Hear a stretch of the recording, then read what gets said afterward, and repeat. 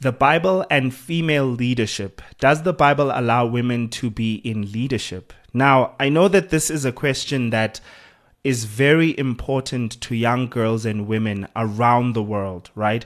And I think it's especially relevant here in Africa, considering some of our cultural contexts and how they tend to lift men to a place of privilege and authority that comes with often not much responsibility, right? And I can understand that feeling, and I can understand that plight of wanting to understand what exactly is a woman's role when it comes to, responsibility, when it comes to particularly in leadership. And what does the Bible say about that? And I say that because I can understand that, especially when you get to verses like in 1 Timothy chapter 2, verse 12, where Paul says, I do not permit a woman to teach or to assume authority over a man. She must be quiet. Oh my goodness. And another one in the New Living Translation says, let them listen quietly. Like, you might be asking yourself, what does this mean? Like, does it mean that I'm just supposed to keep my mouth shut and let a man do whatever it is that is in his heart and that he has set out to do? This is these are very important scriptures to be understood, right? Because they influence the way that we structure our cultures, our pop culture. You know, when you watch a lot of TV, you find the very opposite of this notion, right? That a woman should be quiet, that a woman should not teach. You find that a lot of media today, particularly today, right, is trying to push the notion that women should force themselves into positions of leadership, and they shouldn't apologize for it. And I can hear a lot of young girls and women right now saying, that's exactly what we should do. We should not always be apologetic about wanting to be in positions of leadership. But then there are those of you, and those of us actually, who want to be able to exist in these spaces of leadership while having a clear conscience and knowing what exactly is God's expectation of you as an individual. And I say this not to you as a woman, but I say it also to myself as a man, because I believe that God wants me to be in a position of leadership. I believe that God wants that where in the space that I exist as a man who is a head, he also wants me to understand that he has placed me there and has placed on my shoulders great responsibility. You know, it's like the line in Spider-Man, with great power comes great responsibility, right? And that's basically what it is with this. When God gives you the privilege of authority, the privilege of responsibility, or rather the privilege of being in a position of influence, it comes with a lot of responsibility. And I think that's what the problem and the mistake that a lot of our cultures have made when it comes to this conversation of what is a woman's role in a position of leadership, right?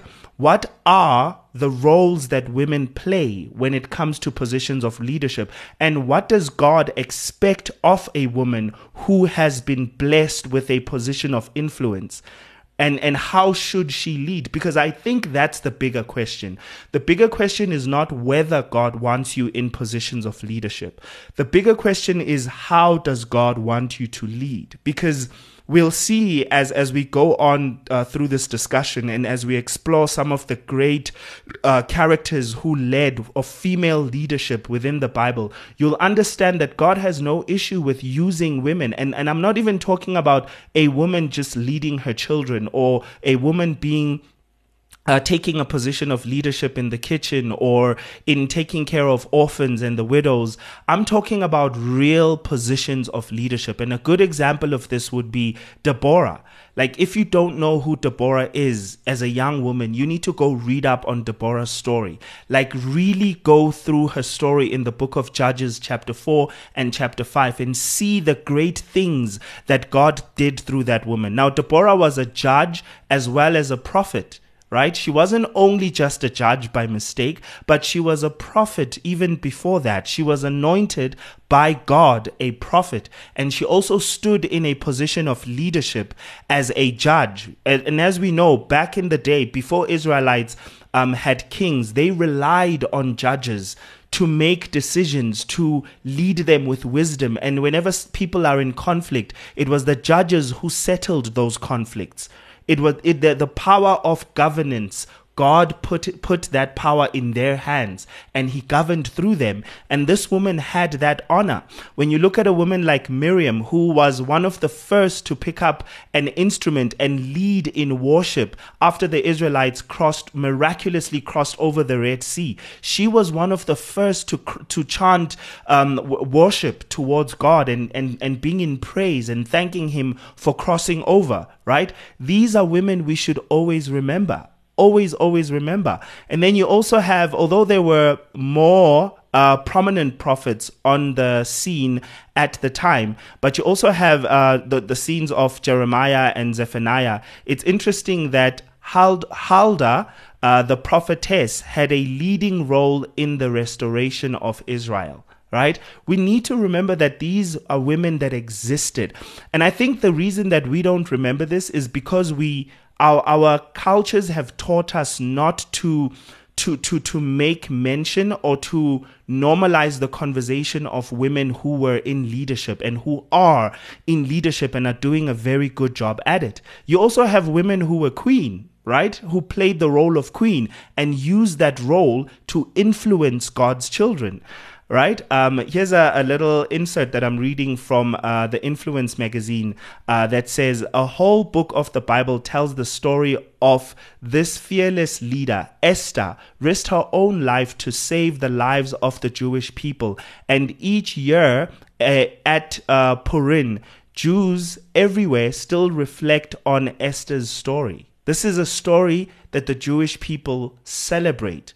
The leadership and the risk that Esther took with her own life, her beauty and her body, in order for her to actually lead the Israelites into a place of freedom, into a place of being taken care of rather than being oppressed, which the Israelites knew very, very well, and the Jewish people knew very, very well. Now, my question to you is this. How many female leaders are you able to count in one hand? And I'm talking about icons from the Bible. How many are you able to count from the top of your head and say, this female leader did this, this female leader did this, this female leader did this? Like, do you even remember the fact that Mary Magdalene was the first to see the risen Christ? And it was women who were the first to go and proclaim that Christ is risen, to preach that gospel? Are you even in memory of that, right? There were deacons in the New Testament. There were deacons in the New Testament, right? There were even businesswomen. I know you might be thinking, wait, what? In the Bible? For real. In the book of Acts, you have, upon arriving in Philippi, Paul first went to the Jews. He found no synagogue, but he did find women praying at the river. Lydia, a merchant. Do you know what a merchant is? Do you know what a merchant is, right? Responded to the message of Christ and offered hospitality to Paul and Silas. This is in the book of Acts chapter 16, verse 14 to 15. Now, here's the thing. The Bible clearly has record of women being in business, women being judges, being in high political spaces of leadership. Why do our cultures not accept this as a norm? You see, God is not as much concerned about the fact that you are in a position of leadership as a woman. He is more interested in your heart. Like, what exactly are you in a position of leadership for? I mean, even if you go back to this verse in the first book of Timothy, chapter 2, verse 12, that says, she must be quiet. What is Paul actually referring to? In my understanding, and of course, I'm not going to impose my opinions and my conclusions on you, but when I study this verse and I study it within the context of the entire chapter 2, 1 Timothy chapter 2, Paul is not talking about women influencing societies and communities and the church. Paul is talking specifically about a woman usurping. If you look at this very same verse in the King James Bible, it uses specifically the word usurp, which is to take something by force over the man. It doesn't say over men within the church. It says over the man, but to be silent, right? Here's what I gather, especially if you read it within the context. I mean, if you look at the verse before, like if you read just a few verses before, you'll notice that Paul is also talking about a woman must learn in quietness and full submissiveness. Here's one thing that Paul never says, right? The Bible never condones for women to be submissive towards any man that they meet on the street. In my understanding, and according to my own drawn conclusion based on this chapter, Paul is specifically talking about a woman's behavior and attitude towards her husband, because that is the head of her home. He is not talking about every man that you see in public and in church, that you should not exercise authority. And what if you're a woman who went and studied finances and you are excellent at finances? You will have to teach some man, right? Because that's what you're good at. If you're good at coding, programming, good with computers, that is what you'll do. And I think it's time that we understand that the Bible is not designed to be impractical, right? Because there are instances where you will be married to someone who knows more than you about money, about finances, about interior designing, interior decorating, where you will literally have to take the back seat when it comes to those things. Welcome back to I Am Live. My name's Charles Toy, and this is the part of the program that we share our thoughts on certain themes, and then we could have a discussion. Now, the theme for this evening is something that is actually very, very hot. It's a hot topic currently in the church, and that is, can a woman serve as a leader or a church? Can there be women in ministry? And what does the Bible say about that? And I find it interesting because there's two verses mainly that addresses this issue, and I've noticed that often we take those two verses and then we build an entire dogma on the fact that in both cases it's Paul speaking. We build these entire dogma of not allowing women to preach in churches because of that saying of Paul. Now, I would like to start off by saying the first is found in 1 Corinthians and the second is found in the book of Timothy, where Paul addresses the young pastor called Timothy. Timothy, if you didn't know, at that stage, he was actually mentored by Paul, and he was staying in Ephesus. And the following verses then said, Timothy 2, verse 11 to 15, let the woman learn quietly with all submissiveness. I do not permit a woman to teach or to exercise authority over a man. Rather, she is to remain quiet. For Adam was formed first, then Eve, and Adam was not deceived, but the woman was deceived and became a transgressor.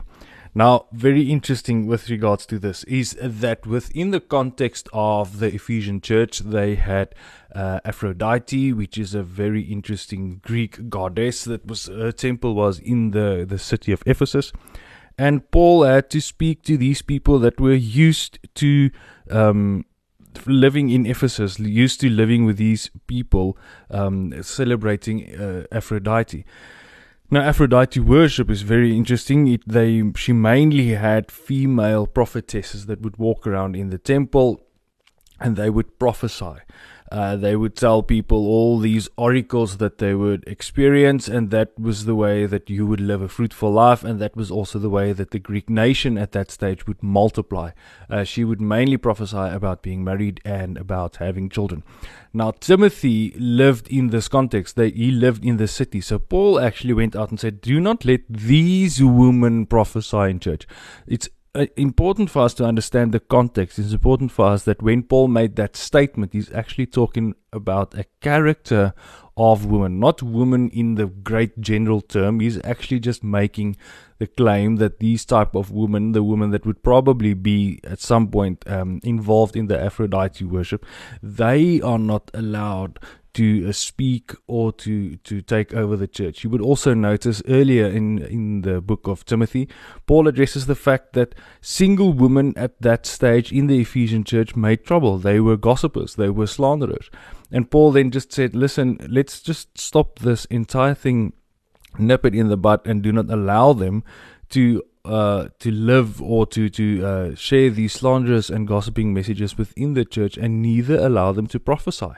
Let them submit to their husbands, which again was to a certain degree countercultural to what the experience was in the Ephesian church at that stage.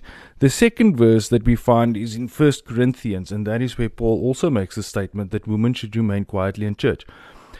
There we have for they are not permitted to speak, but should be in submission, as the law also says, if there's anything they desire to learn, let them ask their husbands at home, for it is shameful for a woman to speak in church.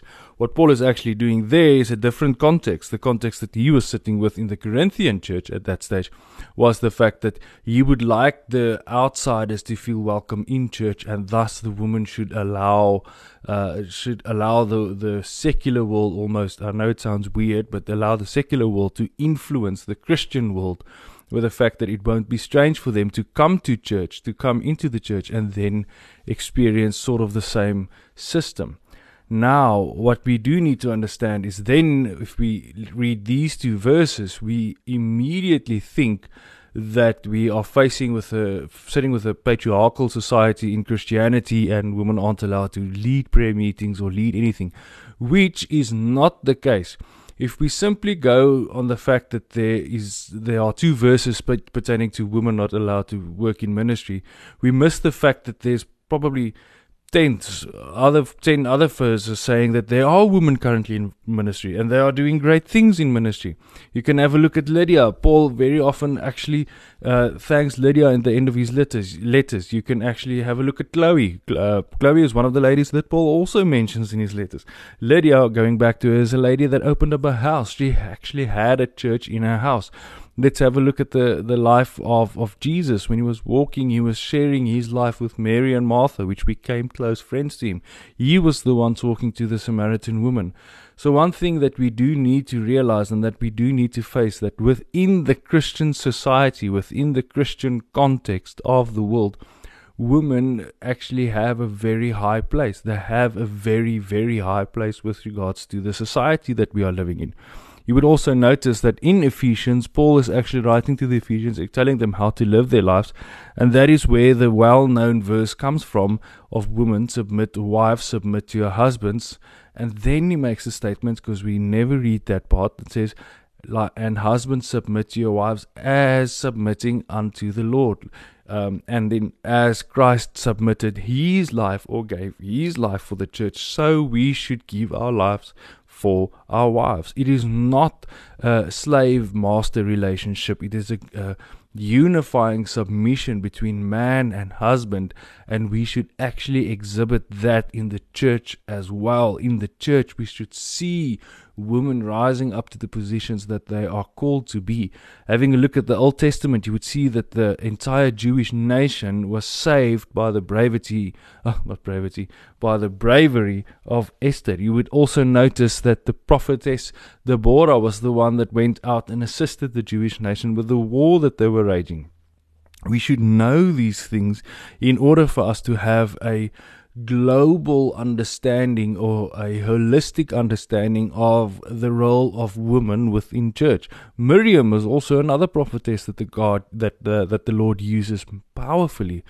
Therefore, I think it is for us as Christians time to understand that there are two verses which have very important contextual understanding to why Paul made the statement that women should not lead church.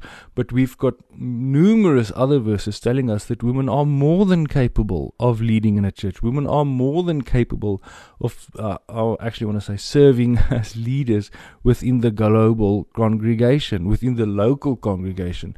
They can be pastors, they can be prophets, they can be in the worship team. None of these things mean that they should not be allowed to serve within the local congregation. If you're sitting and thinking to yourself, okay, but I don't agree with this, given like I'm listening to what you're saying, and I have so many more questions just based on this discussion that you guys are having. And you know what? I completely understand why you would have all of those questions. I mean, especially when you consider the verse that we read in 1 Timothy chapter 2. And you might have many other examples that I might not have mentioned. It's important to remember that we have limited time on this program. We can only cover so many topics, right? We can only cover so many off-ramps and avenues, explore so many avenues. So I want to encourage you to do your own research. I want to encourage you to go into the Word. And these days, having Google makes it so much easier for you to just explore the different women in positions of leadership in the Bible and how they led. And I think the ultimate thing to take from this, and especially from my side, is that God is not as much concerned with a woman being in a position of leadership as much as he is with your heart. And I think this is why Paul mentioned that you should not usurp authority over a man. That is when you take something by force, when you forcefully take something from somebody. He was encouraging that man and woman in a marriage should coexist in peace and should not try to overthrow each other, because as Christ says, a house divided against itself cannot stand, it will fall. And therefore, those are the things that Paul was trying to prevent as well. So think about that, right? I mean, I'm looking at this verse in Titus chapter 2, verse 5 that says, a woman must be self-controlled, pure, managers of their households, kind and submissive to their own husbands, so that the word of God will not be discredited, right? So just to think about the fact that he specifically says managers of their own homes belonging to them, and submissive to their own husbands. That's where the issue of submission comes from. It is not to say that every woman should be submissive to every man. And I think that's a very important distinction, because many these are the types of verses that can be abused by men who, not just men, but people who don't know better. And I know that you might be thinking, but some of these men are older than us. They are in their, they're the senior years. They're approaching their graves, And that's the thing, though even though wisdom may come with age, but sometimes knowledge doesn't and understanding doesn't. You see, in the book of Proverbs, it says that you should pursue knowledge and understanding, and with all, apart from with your every bit of yourself, you should also pursue wisdom. So all those things are different, right? Understanding and knowledge operate at a different level, they have their own rules. You pursue them in a different way than you pursue wisdom. Wisdom, just studying the book of Proverbs will fill you up with wisdom. But knowledge is a different thing. You need to read the books that break down the complexities, the complex concepts, in order for you to understand and have that knowledge make sense to you. And then when you apply it, it's when you actually begin to understand it. When you take knowledge and apply it, the understanding of how that knowledge is applicable and how it works and how it benefits you, that's understanding. But wisdom is different. Wisdom is very different. Wisdom is knowing when to apply knowledge. Wisdom is knowing by what means, what attitude, when is the right time to tell people things, or make people aware of certain things. That's where wisdom comes in. Wisdom is what you use to discern and what you use to navigate conflict and help people mediate conflict. Wisdom does that. Knowledge, wisdom, and understanding, very different. It's a conversation for another day, but I just thought I should just drop it here, right? But yeah, this is a very, very complicated subject. We will be exploring other avenues in like the following podcasts that we're going to do, or conversations that we're going to have. So definitely do tune in for that.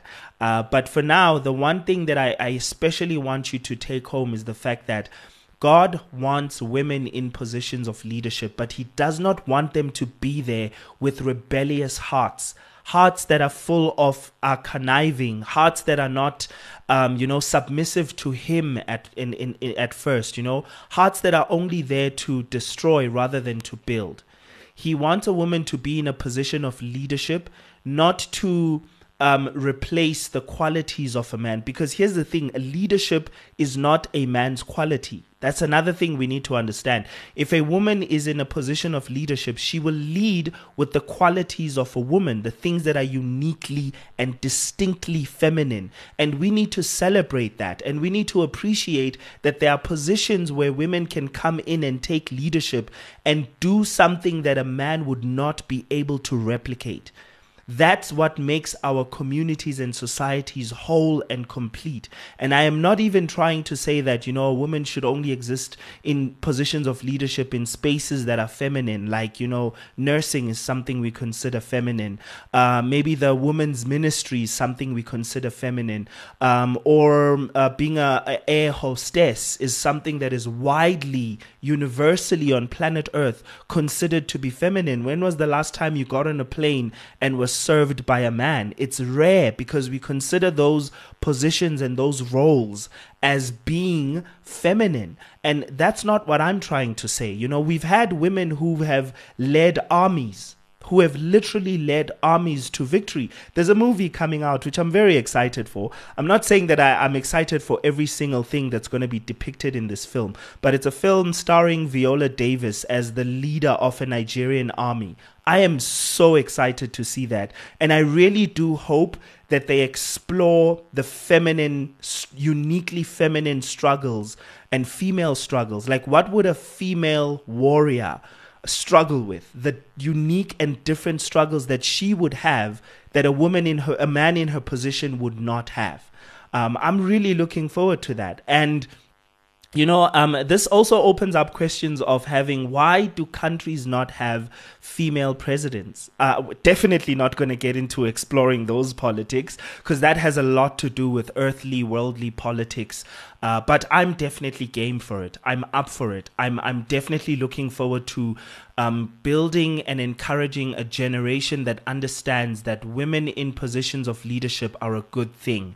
Our societies need that. And I hope that's the message that we've driven home to you. Just make sure that wherever God places you in a position of influence, of leadership, of decision making, of making decisions that impact other people's lives, make sure that you are doing it under the guidance of the Holy Spirit, having your entire being submissive towards Christ, And I think that's the dilemma with being a woman who's in leadership and also being married. It's an interesting dynamic, because at home you also have to acknowledge the fact that your husband is the head, but at your place of operation, in your place of leadership, you need to operate as a brave and bold, fearless leader. You need to be as bold as a lion in whatever space God has placed you within, because God does not want us to honor one scripture while violating another.